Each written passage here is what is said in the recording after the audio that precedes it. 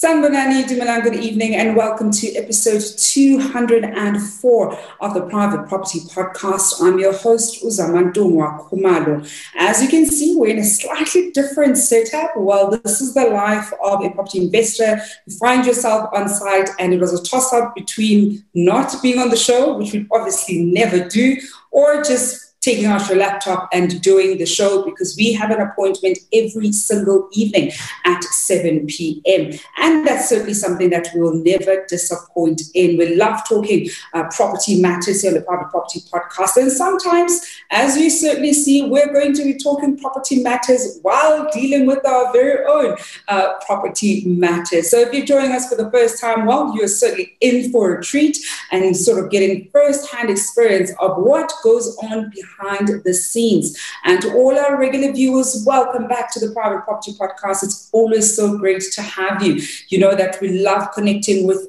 you, so do make sure that you follow us across our social media pages and also follow myself at Zamantungwa_K on Twitter as well as on Instagram. Now, another thing that we absolutely love doing here on the Private Property is, of course, making this property circle bigger. I am talking about the other great shows that we have across our social media platforms as well as your TV screens. Every Tuesdays and Thursdays, you can look forward to the farming podcast with Umbali Nogo. I saw yesterday she had somebody from Native Nosi and they were talking about, bee farming, and I absolutely love the story that Native Nosi actually has around how they started farming and essentially the story of the father and how their father was actually the one who started out with farming and had an interest in sort of beekeeping. And of course, it also grew to the kids. So do make sure that you go back to that episode that Umbali brought to your screens yesterday evening to catch up on what Native Nosi is all about and their story of bee farming. I know it's one of those things that we probably don't quite think about, but bees play a very crucial role in the overall ecosystem of even our everyday lives. Now, for those of you who are looking and are in the market to buy that first property, well, we've got the show for you. It is the First Time Home Buyers Market with SC Clausen, and that comes to your screens every single Wednesdays at 8 p.m. And there she takes you through what you can expect on your home buying journey, some of the mistakes that you definitely want to avoid, and how to make the home ownership journey as seamless as possible. I think it can be such a overwhelming experience, but you also actually just want it to be one of those experiences that you enjoy and document as much as you can along the journey. So do make sure that you tune into the First Time Home Buyers Show every Wednesday evening at 8 p.m. to get your taste of what you can expect when you buy that first property.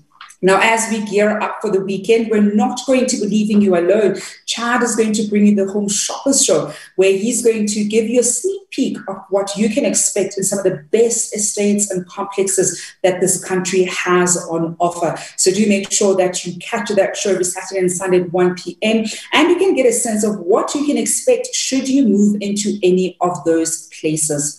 Now, I did say that we're not only on your phone or your iPad or your Mac, your laptop, but also on your TV screens. And I am talking about the Mzansi Cribs makeover that you can look forward to on your television screens. It comes to your screens every single Thursdays at 9:30, and of course, as well as over the weekend.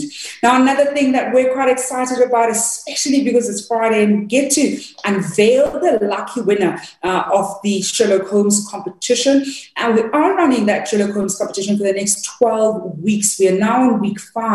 And all you have to do is to go into our website, www.privateproperty.co.za. Make sure you follow where the riddle leads you and let us know if you are able to crack where the riddle leads you. And if you are, then you stand a chance of walking away with 5,000 Rand voucher every single Friday.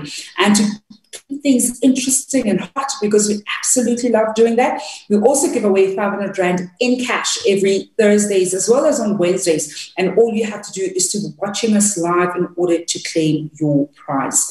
Now, that's certainly what you can expect here across Private Property social media platforms. We're going to continue giving you more property content and making sure that we are best place to make empowered decisions when it comes to our property needs. Now that gets us into this evening's conversation and this is one of those topics that I know many of you at home are very aware of, how I often talk about how we pay so much for insurance. And I talk about that because I always feel as though you pay for life.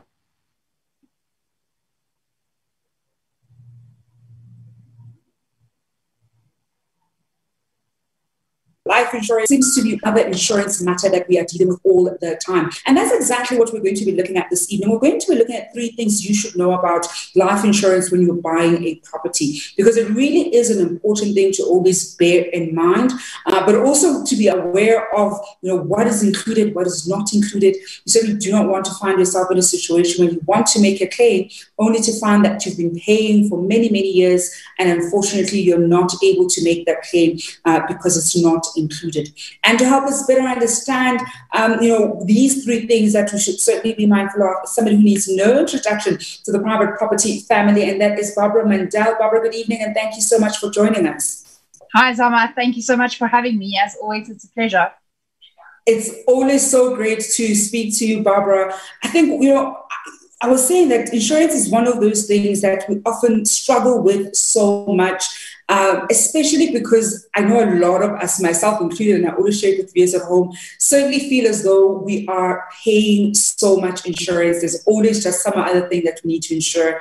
And of course, when you then go into buying a property and then finding out that you actually need to bear in mind that you need, insurance and its particular kinds of insurance products, I'm sure it can be so overwhelming to so many viewers at home. So I want us to almost make viewers aware of what they need to be certainly cognizant of when they're going to be buying property, the questions they need to be asking, what's included and excluded, so that they don't find themselves in the unfortunate situation where they, unable, they want to make a claim and only to find out later that that actually wasn't included in their insurance premium. Perhaps take us then, Barbara, to, the first thing that we certainly need to know about when we talk about insurance when we're buying a property. So some of the first thing I say that's really important is to understand the exclusions that is applicable to your life cover policy. A lot of people think that life cover is life cover, and when I die, they'll pay out. But there's certain exclusions, and it differs from company to company. And I think that's very important to remember, because not all companies have got the same exclusions. Most of the companies have a common 2-year suicide exclusion. So if you commit suicide within the first 2 years, they won't pay out your life cover. But other companies then have exclusions like if you break in any law and you die as a result thereof, they won't pay out. And now if you look at breaking a law, that could include drunken driving. So you're having a good time with your mate, you're on your way home, unfortunately you die in a car accident and no life cover payout. So I think that's very important that people understand the exclusions that is applicable to their policy. And it's often on every single quote. So before you even apply for the cover, make sure to read that quote. It's on there. It's very clear. Sometimes it's hidden in the small print. If you're making use of a financial advisor to take out this life cover, ask them, what is the exclusions particular to this policy? And I think, Barbara, I think it's that issue is probably one of the ones that are so difficult, because when you are getting a life policy and you're getting a quote, you're probably not thinking to ask about exclusions, right? Because you're thinking, look, this is going to cover me in the event of the death, so I'm actually just going to be fine. Then perhaps let's look at what the guarantee and the term for premium, what that effectively means. Especially in helping viewers at home better understand what it is they are about to sign up for. So every life insurance company, when they give you a quote, they say, we will guarantee this premium for 10 or 15 years. Now, what this effectively means is that specific premium with the premium pattern, we'll get to the premium patterns in just a minute, they will guarantee that will not go up outside of the contractual premiums that they've agreed to. Now, after the 10-year period, like we are now experiencing a worldwide pandemic, the insurers might say, well, listen, our risk is now actually increased because more people are likely to die of COVID. So we are now compensating for that by increasing your premiums. So if you've got a policy that's only got a 10-year guarantee period, after that period, they can then up their policy. And again, every company is different, so they've got different margins, but most of them ranges from 15 all the way up to 25% of a premium increase that they can apply at a single point in time. That's over and above your normal annual premium increase. So you could find yourself, depending on what your premium increase is, with a 20-35% premium increase in 1 year. So the longer that period is that they guarantee that premium for, the better for you. And it's something that a lot of people don't really pay attention to, and it does make a difference in the premium sometimes. If you even get guys that say, well, I don't really want this premium guarantee, and then the premium is quite a lot cheaper, but you have to remember that at every given point in time, it can increase to 25% without due warning with you. I mean, it's literally 2 months notice, and your premium 2 months later could be 25% more. Mm-hmm. I mean, look, I think it's already so difficult just dealing with the annual increases themselves. I typically tend to struggle every time they send you that email with it's going to increase. Your premium is going to go from, let's say you're paying 700 rands, you're now going to be paying 770. And, every single year it just keeps chipping in and chipping in and chipping in. And unfortunately, it's one of those things that you're going to easily be paying for 10, 15, even more years. And so when you sometimes kind of look at how much you end up spending and the annual escalations, it can get so overwhelming, especially in trying to, effectively budget as much as possible. Now then, Barbara, when we then look at the second issue, and that's of premium patterns, perhaps take us through what we need to be aware of when it comes to premium patterns.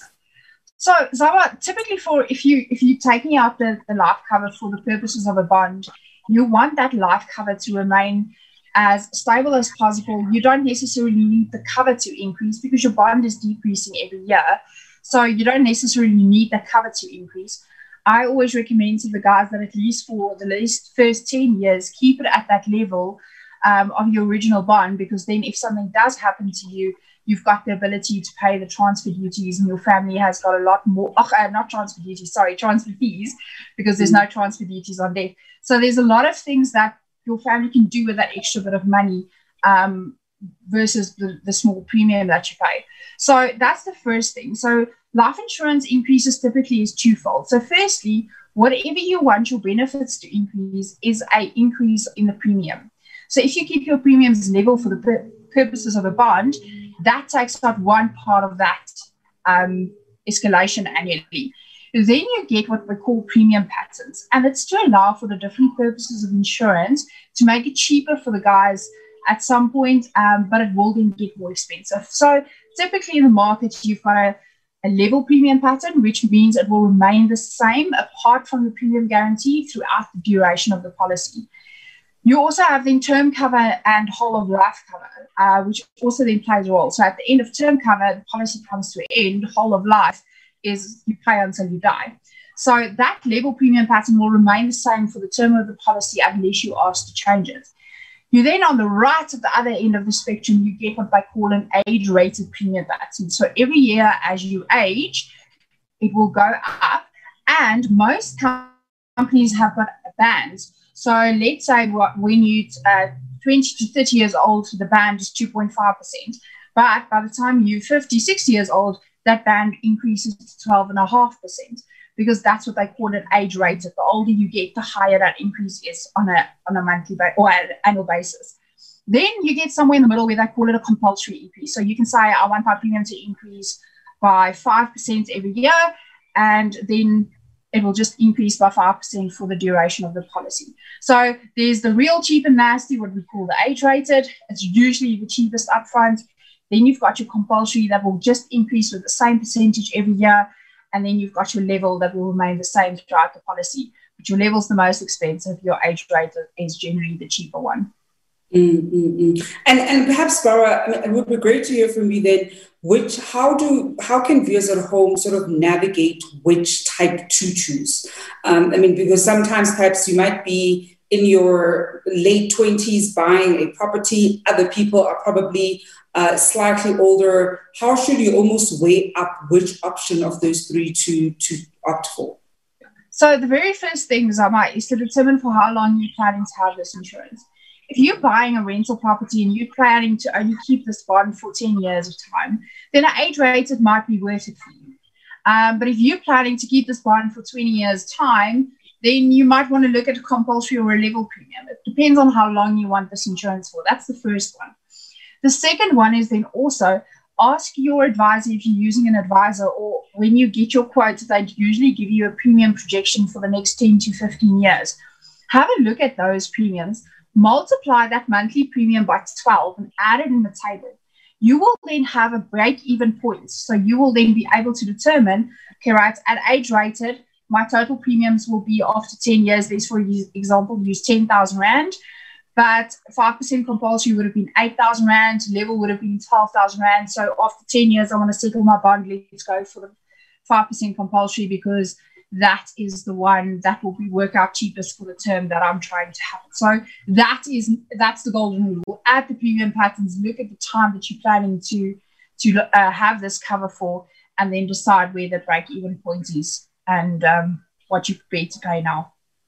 I am this evening speaking to Barbara Mandel, who's a founder of Your Money Life Coach. And we're looking at 3 things you should know about life insurance when you're buying a property. I think with so many people looking to get their foot in the property ladder, this is one of those things that you can very easily miss. Luckily, during your home buying journey, you tend to find that the bank will ask about insurance or if you're covered. Sometimes different service providers will try to sell it to you if you've used perhaps a bond originator. I know that the major bond originators typically have a product that they will try to sell to you. Sometimes the banks themselves also try to sell you life insurance. So it certainly is one of those things that you need to be very aware of and know how to best navigate because you're going to encounter it. There's almost no way around it really. And if you opt to do something slightly different, and maybe Barbara will touch on it slightly later, around people who tend to not then take specific life cover for the bond, but they already have a life cover and they choose to cede that cover to the bond in the event where should something happen to them, the financial institution will still be able to essentially recover their funds. Perhaps we'll touch on that a little bit later to just what are the things you should bear in mind should you opt to go in that direction as opposed to taking any of the offers from the financial institutions that are definitely going to try and sell you one that's specifically about your home loan. Now, Barbara, we are taking also your questions and comments at home on this one. If you've ever encountered it, was it an overwhelming experience? I know I was quite overwhelmed. And part of me being overwhelmed is because I think we just pay for so much insurance. And there are always these terms and conditions you have to read and try to understand. So it can actually get quite a bit. And I see that there's also a viewer at home who shares that sentiment. We've got a comment here from Nicholas Maskis who says, always read the contract because once you would like to claim, you become aware of the exclusions. Take time to read, and if you don't understand, ask. And Nicola continues then to ask the question saying, if someone inherits the property after your death, does that mean that the policy will then be cancelled and the person can take their own insurance? Yeah, so remember the life insurance specifically is on the life of the bond owner or the life assured as we call it in the insurance industry. So you can't continue it post-death to someone else unless you've got a joint life policy that has been set up that way from the get-go. So the minute someone passes away, that policy, the life assured passes away, that policy in effect then pays out and is done with. Mm-hmm. Now, Barbara, then let's look at the last thing that we need to be aware of when it comes to life insurance and buying a property, and that's, of course, underwriting. Take us through what we need to know and understand when it comes to underwriting. So, first of all, not many people quite understand what underwriting is. So I'm just going to briefly explain. Underwriting is the process of the insurer to determine what the risk is they're taking on. So they will look at your health, your age, your job, how much you travel for work. That's quite important for them. And they will then decide if you are worth the risk at the original premium they quoted you, or are they going to load you for health reasons, or because you travel too much, or because you do international travel, especially now with COVID. That was a big thing for them. So that's the process of underwriting, is basically to determine if that original quote that they gave you, are they prepared with your specific conditions to still accept it at that premium. So the one thing about underwriting, and I cannot stress this enough for people, is you get underwritten and non-underwritten life insurance. Now, your underwritten life insurance, unless you have not disclosed a health factor to the life insurance company, has got a higher likelihood of paying out than a non-underwritten insurance. Because most of the non-underwritten insurance will then first look, well, did you have any pre-existing conditions? That's generally an exclusion under non-underwritten policies. And then they would say, well, it had an effect, so we are now going to pay out less. You'll also find that typically the non-underwritten insurance, because the insurer is not able to determine the risk accurately, is often more expensive than the underwritten policies. They also have generally more exclusions, like we spoke about the first point. They often have very weird exclusions. Like we just spoke earlier about a client who overdosed on drugs. He effectively committed suicide, but because taking drugs is one of those exclusions, they didn't pay out. So you've got a lot more certainty with an underwritten policy versus a non-underwritten policy for a payout. We also touched briefly, as you mentioned, on beneficiary nominations. That's also very important to understand on where is this funds going. Is there a session in place? So when there is a session in place, it will first go to the session holder. Whatever is then left is then the duty of the session holder to pay to the beneficiary of that policy. Now, there's a lot to it. So it's wise, if you do have a session, to sometimes review it after, let's say, 10 years. Let's say you've got a property for 20 years. You sign for the full bond value as a session. Now, after 10 years, that bond value is, let's say, half because you've been paying an extra or whatever.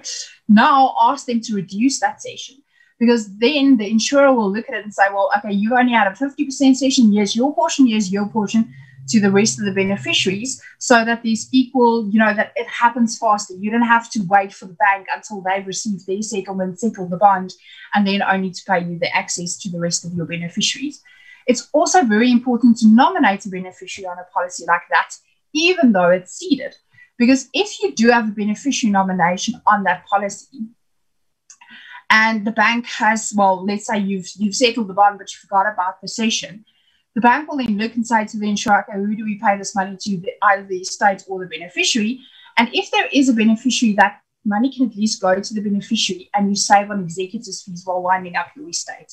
And it's such an important thing to note, Barbara, because I think oftentimes when it comes to, life insurance and even having a conversation with perhaps the beneficiaries, it's such a thorny issue, because I think in an ideal world, you'd also just want to let the beneficiaries know that, listen, I have these policies, you are the beneficiary, this is roughly how much it's going to be, I've ceded this particular policy over here, so that in the event that I pass away, you don't have to deal with, question marks or not knowing what needs to be done, how much the amount is, and those kinds of things, which unfortunately does become quite admin intensive. And I think with many families, we've also seen that it also causes quite a lot of conflict. So I do urge viewers at home to start having the conversations. I see, Barbara, you want to add on to that one? Yeah. So I've got what I call a life file. And in my life file is not necessarily all my documents, but it tells my family where my documents are. So it, for instance, tells them my will is with company X. When I die, go to them. These are the life policies. These are the funeral policies I've got. This is my retirement and investment funds I've got. It makes it just so much easier. I've also included a section about my social media profiles and what should happen to them, so that, at least people can deal with it, because I think a lot of people don't want to see their families' profiles past their death on social media. Some people do. So I've given them the option. There's the details. Do what you wish to. So that life file is the core of everything. It contains everything that when I die, they don't have to scramble and try and find out what I've had. It's all there. They can just work with that and talk to the relevant people named in that file. It also gives them an indication of the people I trusted while I was alive to deal with my matters. I actually love that idea. I was actually having a conversation with my mother earlier about how I need to send her almost an updated version of this is where you can find my things in the event of passing away, so that you don't have to sort of think about where certain things might be or struggling to find certain things. I like the idea of even adding social media accounts and perhaps passwords to say, you can deactivate here or download the file first and then you can deactivate. So if you ever want to sort of go back and read whatever, then you at least have a sense of, being able to do so. We're taking more of your questions and comments on this matter. We've got a question from Facebook. Happiness Lala asking, what's the difference between term life insurance and permanent life insurance? Okay, so term life insurance basically means at the end of that specific term, it's usually done in periods of 5 years, so 5, 10, 15 or 20 years. At the end of that life insurance, it comes to an end. Your whole of life insurance is as long as you continue to pay the premiums, you are then covered. Term life insurance is often cheaper because the insurer carries the risk for a shorter period of time versus whole life of insurance.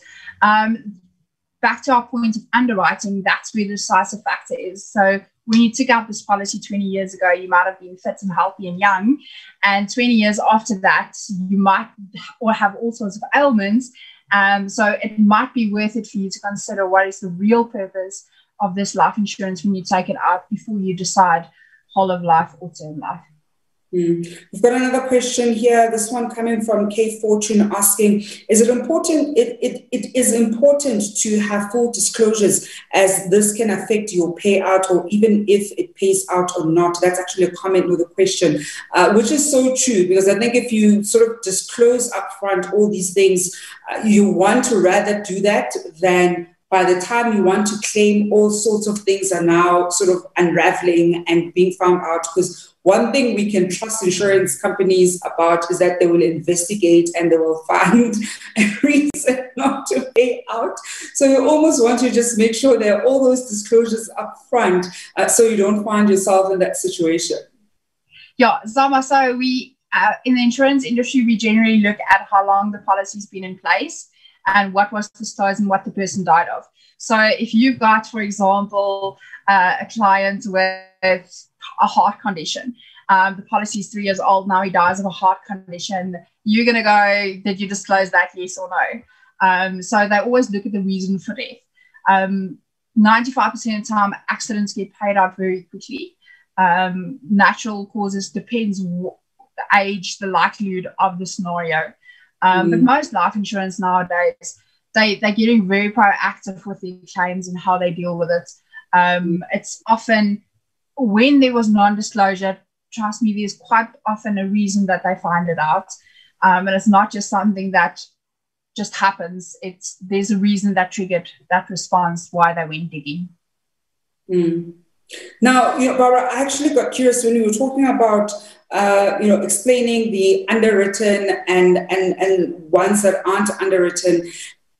Do you find instances where certain customers essentially take both? So where you actually end up taking quite a number of different kinds of life insurance. Do you sometimes find those instances where people do that perhaps for their loved ones so that they have quite an excess amount of money to have at their disposal? Yeah, so sometimes you do find it. However, because of the premium difference, people tend to either go for one or the other. It also depends on their personal circumstances. If they did have a serious illness, they'd rather than go for the non-underwritten life insurance because underwritten life insurance might be too expensive. They just then, again, need to be very, very wary of that exclusions. Because if so let's say, for example, they had cancer, now they have this life insurance, they die of cancer, and cancer was an exclusion. They need to be very aware of that. And actually, on that, Barbara, we've got a great question. Thank you so much for asking. It's coming from Miriam Calvert, also on Facebook, asking if you've taken life insurance and then later find out you have a mental illness, should I let my insurance know? So we call it a disclosure event, and that again depends on the life insurance company, but 95% of the time, no, you don't have to disclose it. The general disclosure items are if you change your job or you start taking what they call a hazardous pursuit. So you start permanently skydiving or diving or motor racing or things like that, because that increases your risk, and that's something they want to know. But you'll also notice that if you're a smoker or not, your rates quite differ. They're very, very much different. So if you are a smoker, your rates are higher. If you're a non-smoker, your rates are lower. But if you start smoking after you've taken the policy, and don't cheat the policy, they will catch you out. They do a nicotine test. So don't say you're a non-smoker. They will find it out, especially with that underwritten part, they do a nicotine test. But if you're a non-smoker and you start smoking after the inception of the policy, that's also not something you need to let them know of. Okay. And Barbara, before we let you go, any final tips for viewers at home when it comes to, life insurance when they're about to be buying their property? My final tip is don't take the first offer you get. Shop around. It's often worth it.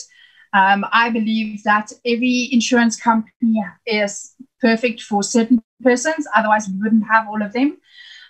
So that's very important for me, is shop around, see who gives you the best premium for the longest period of time. So don't just compare what you're going to pay now, compare what you're going to pay in the future as well, to make sure that you are actually not doing, because a lot of people take cheaper premium now and after 15 years they can't afford it, and then they can't get other insurance because of medical changes. So my final word is shop around, make sure you understand the exclusions of your policy, and make sure that you have had the discussion with your family to let them know, I've got life insurance, this is who it's with. Often also, Zama, life insurance has got a small funeral component that will pay out as well. So it might also be worth it to ask and then mention it to your family too. And that's a great place to leave it there, Barbara. Make sure you shop around and inform your family members as timelessly as possible. Well, Barbara, we are going to leave it there this evening. Thank you so much. It's always a pleasure to have you on the show. Thanks, Amma. Thanks for everyone listening. And that is Barbara Mandel, who is the founder of Your Money Life Coach, this evening on the Private Property Podcast with myself, Zamandungwa Khumalo. We're going to go for a quick break, and when we come back, I will be unveiling who the lucky winner of that 5,000 Rand voucher is for our Sherlock Holmes competition. We'll be back just after this.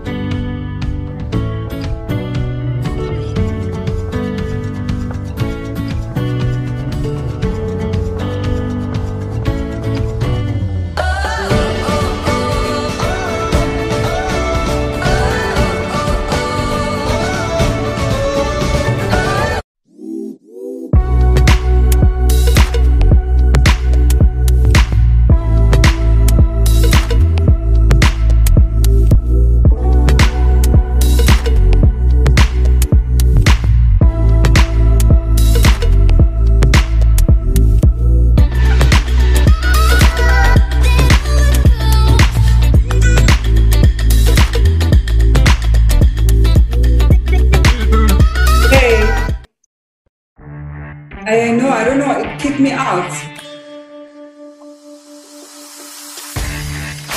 I think it was me. Yeah, I think it was me. Okay, I'm back. I wrap it up so that it doesn't kick us up today. Cool.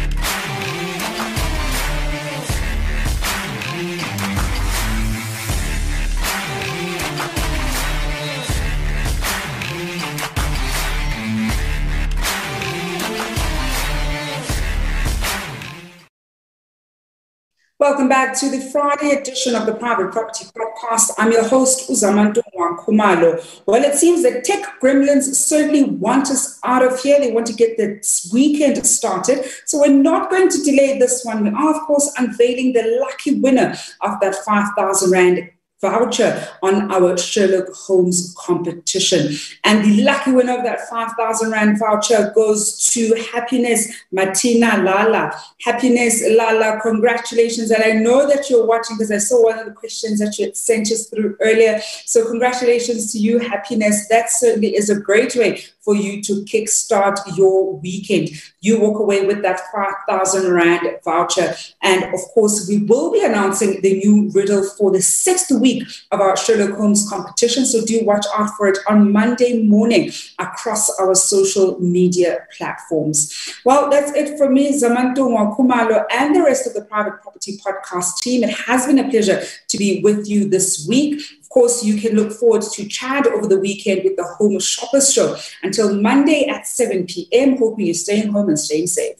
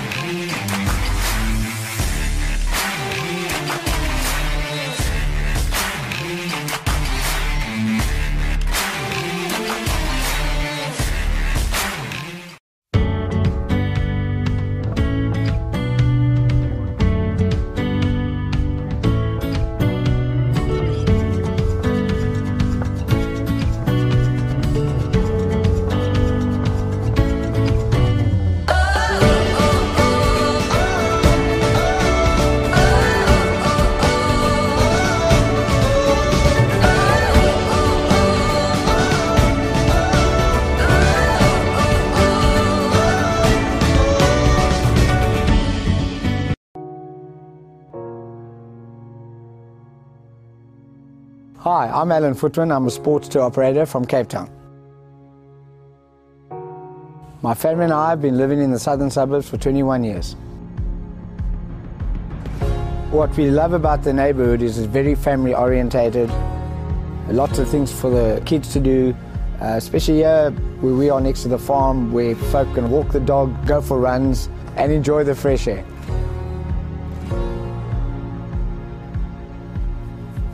In the southern suburbs, we're lucky enough to have some of the top schools in the country, and on top of that we have the University of Cape Town, one of the most famous universities in the world. Newlands is a great suburb, all the sporting amenities, Newlands rugby ground, cricket ground, etc. Down the road at Claremont, lots of shopping centres for the kids and for the mothers to do their shopping. Fantastic pubs and restaurants around like Forries, Springbok Bar. Bishop's Court is full of beautiful upmarket homes. Kirstenbosch Gardens, National Botanical Gardens right next door. What attracted us to Constantia is the large open spaces. I've always wanted to be a farmer, and now I'm living next to Kruger Constantia Wine Estate, the oldest wine farm in the country, where you have fantastic wines, great restaurants, got the best of both worlds. My family and I have loved every moment of living in Constantia. We couldn't be happier, and this is our neighborhood.